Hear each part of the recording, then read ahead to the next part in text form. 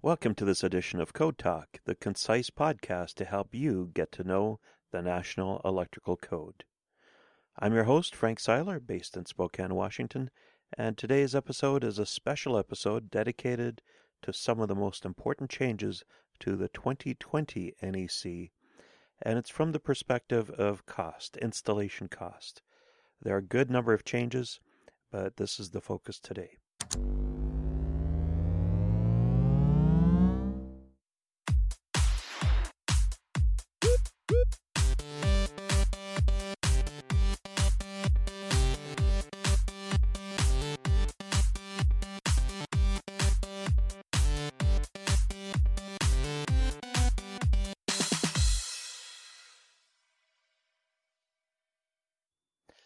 So here we go.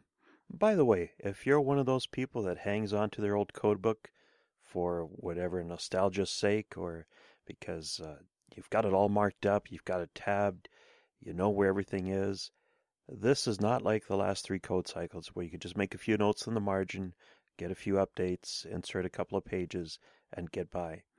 You will need to get a 2020 NEC. This was a really busy code change cycle, both structurally. Some of the articles have been completely rewritten. None of your numbers will match.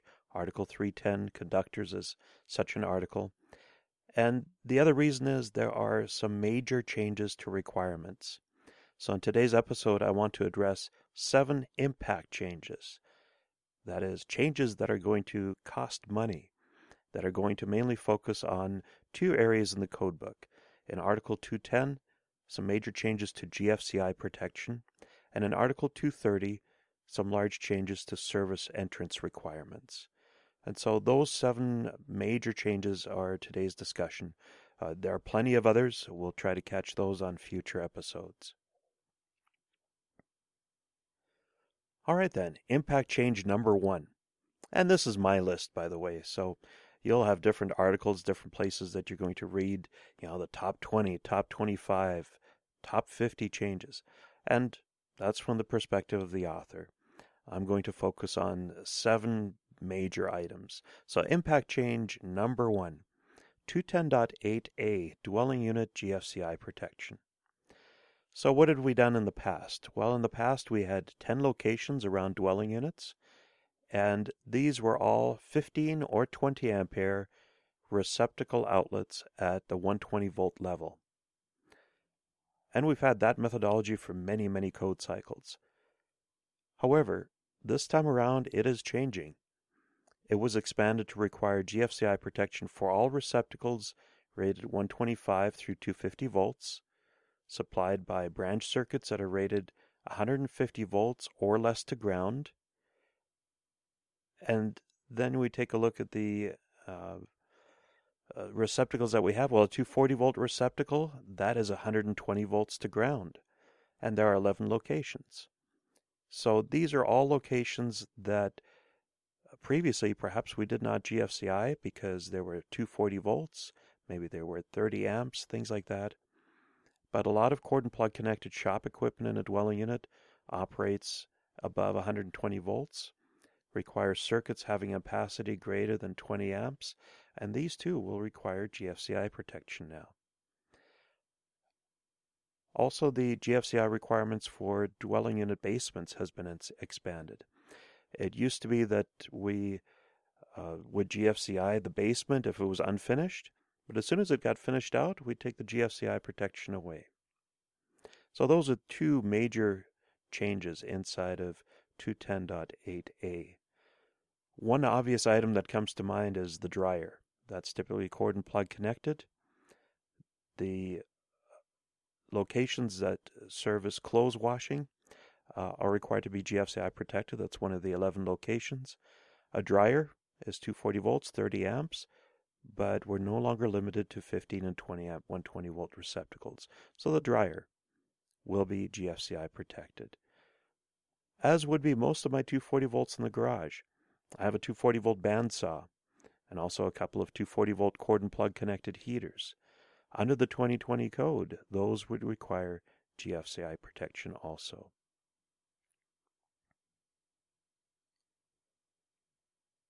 Impact change number 2, GFCI protection in other than dwelling units. And so here the structure hasn't changed in that it's still the receptacles single phase, 50 amps or less, 150 volts to ground or less, and in three phase, 100 amps or less, 150 volts to ground or less, except two new locations were added.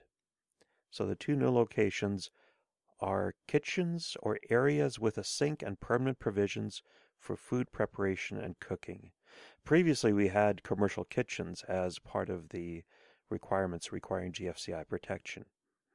However, there are some things that didn't fit the definition of a kitchen and yet had some things that were similar, presented the same shock hazards as kitchens.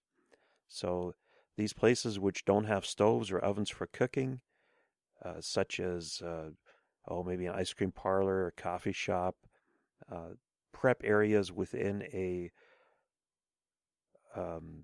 restaurant, the salad bar, different places where food items are being prepared. Those are going to be included in the GFCI protections. So that's one of them. The other one has to do with laundry areas and non-dwelling occupancies. GFCI protection will be required for receptacles that supply laundry equipment in a commercial environment. And places that come to mind here are, of course, laundromats, but also laundry facilities in hotels, motels, dormitories, and similar locations. Those two would be affected. Impact change number 3, 210.8E, equipment requiring servicing. So we've had something similar in the code for a while. For example, if we had an outside air conditioning unit, there was a receptacle requirement, and being that it was outside, it was GFCI protected. However, there are pieces of equipment that require servicing that are not necessarily in wet or damp locations. Perhaps it's an air handler or a furnace that's in a ceiling location. Perhaps it's in the attic. So those also require a receptacle for servicing, and these will now require GFCI protection. And these are shock hazard concerns that are related to the use of portable hand tools and equipment while servicing the equipment. And that's a valid point.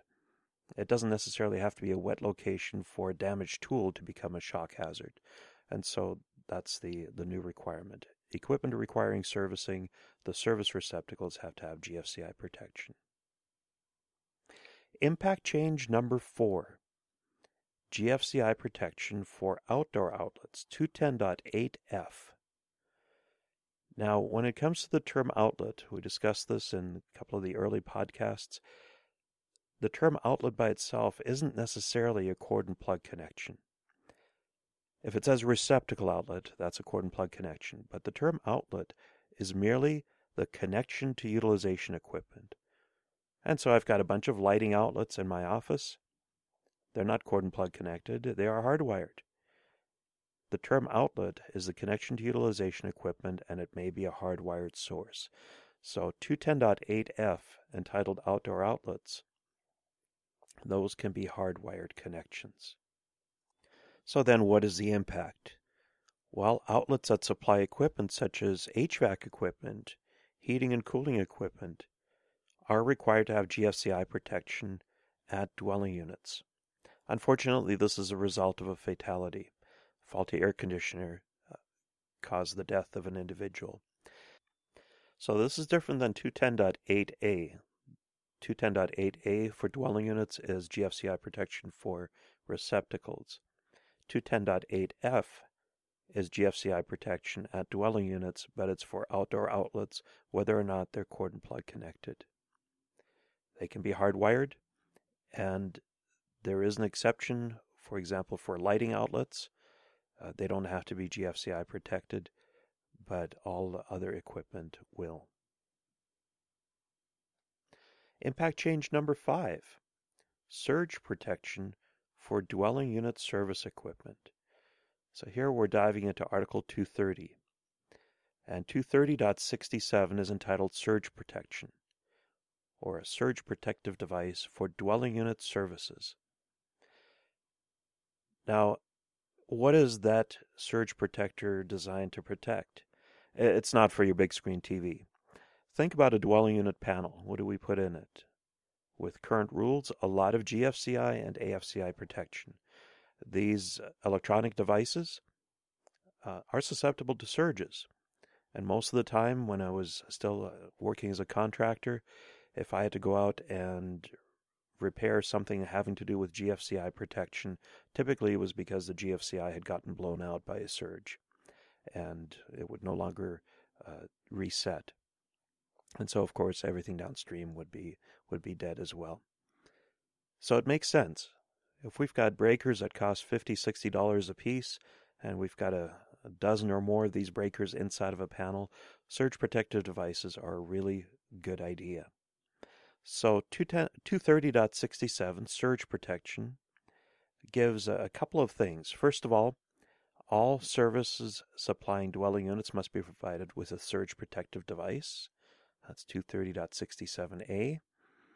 And then B talks about the location. So where can it be? Well, the main rule says that the surge protective device must be an integral part of the service disconnect or be located immediately adjacent to the service disconnect. And then there are some exceptions. So, for example, perhaps we've got a main breaker device on the outside of the house as our main disconnect, and then we run some SER cable into the inside to a subpanel. This is ahead of any of the branch circuit wiring. So the surge protective device would be permitted to be located in that downstream panel board, because that's where your breakers that you're trying to protect, that's where they're located. It also tells us what type the surge protector must be. It says it's a type 1 or a type 2 surge protective device. Well, what is that? A type 1 may actually be located ahead of the overcurrent device that acts as the service disconnect. It can be on the utility side of things. A type 2 is probably the most common.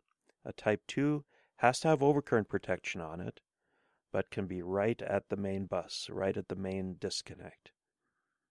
A type 3 and a type 4, those typically require some wire between the overcurrent device and the surge protective device. That's meant for equipment downstream. Those are not suitable. So a type 1 or type 2 SPD. It also addresses, well, what happens when we do a service change? A replacement service, where service equipment is replaced, surge protection must be installed. Impact change number 6. 230.71 deals with the number of service disconnects. And so for many years we've had kind of a general rule that a building may have one service and 230.2, and then it gives about 4 categories of exceptions to this rule. But then each service may have had up to 6 disconnects. And so while the number 6 still appears, there is a way or a change in the way that we look at those 6 disconnects. And it's a major change. The general permission to have up to 6 service disconnects is gone. It's been deleted. It now lists 4 different kinds of disconnecting means that are part of listed service equipment. And then in subsection B, it specifies the conditions under which we're allowed to have more than one service disconnect in that equipment. But like I mentioned, that general rule that allows us to have 6 disconnects, that's been deleted. Now, in some cases, we can still work with that. What do we still have there? Well, 2 to 6 service disconnecting means may be one of 4 different items. The service disconnects may be in separate enclosures. So perhaps we have a meter, a gutter, and then individual disconnecting means that come off of that gutter. Each of the disconnects, each of the overcurrent protection is a separate enclosure. So separate enclosures with a main service disconnecting means in each enclosure. Perhaps we have a large installation, maybe a large panel board, maybe a 1200 amp service or something like that. Panel boards can have up to 6 mains where each of the main services is within each of the panel board or switchboard locations. So each of the separate vertical sections has to have barriers separating each section. Or we might have a piece of switchgear or metering center where each disconnect is housed in a separate compartment. And so while we still have the ability to give 6 disconnects for a service, the way that we've done it in the past, such as having gangable meters, that's gone. That's no longer there. And the reason for that is kind of obvious when you think about some of the things that we would have to do as an electrician. Perhaps we've got a large metering section, and there are 3 or 4 meters in each metering section. The bus behind it is live, it's unguarded, and we're adding a feeder or a new service location to that bus bar. And so we're exposing ourselves to all of the energy that's present there without being able to shut the system down. So this revision is really there to comply with some of the rules that we have in our sister document, NFPA 70E, to be able to apply electrical safe work practices in a way that would not expose ourselves needlessly to risks. So this change is going to affect some of the gear that we've been used to using. Impact change number 7. Emergency disconnects for 1 and 2 family dwellings. So what is an emergency disconnect? Well, it's one that can be reached quickly by a first responder. Presently, the way our code reads, so in our state we haven't adopted the 2020 code yet, that's about 6 months out. But the way that our code is read for many, many years is the metering could be on the outside, and then on the inside we might have the service disconnect and panel. So other than physically pulling the meter, or perhaps pulling the cutout, there was no way to really disconnect from the outside. Many jurisdictions have had a disconnect rule for the outside for many years, but that wasn't part of the National Electrical Code. And so Code Panel 10, that's the code panel that looks after Article 230, was trying to work with these proposed emergency disconnect rules in a way that made them practical and feasible and still give some options. So this outdoor disconnect is required for 1 and 2 family dwellings, and it can be one of 3 things. It could be the actual service disconnect. We could put a meter main on the outside and call it good. We could also take a meter disconnect ahead of the meter and then go downstream and have another disconnect with a main breaker that then acts as the real main. Or we could have other listed disconnect switches or circuit breakers on the supply side of each service disconnect that is suitable as service equipment. And so there are several ways that we can accomplish that, but probably the most common way that most installers will do this is by having a meter main on the outside, and if it's an inexpensive installation, perhaps having the entire panel on the outside of the structure. So spec houses might go that route. Or if we want to give a little bit more convenience to the homeowner, we might have a meter main on the outside, and then on the inside somewhere have a sub-panel and have all of the rest of the overcurrent devices in that sub-panel. Well, that wraps up a summary of 7 important changes that definitely will have a cost impact in the 2020 NEC. And in the near future, we'll try to do another special episode, one that deals with changes that are not so much a cost impact, but certainly will alter the locations of specific items or the way that we might do the wiring. For our next episode, we plan to be back to our regular structure.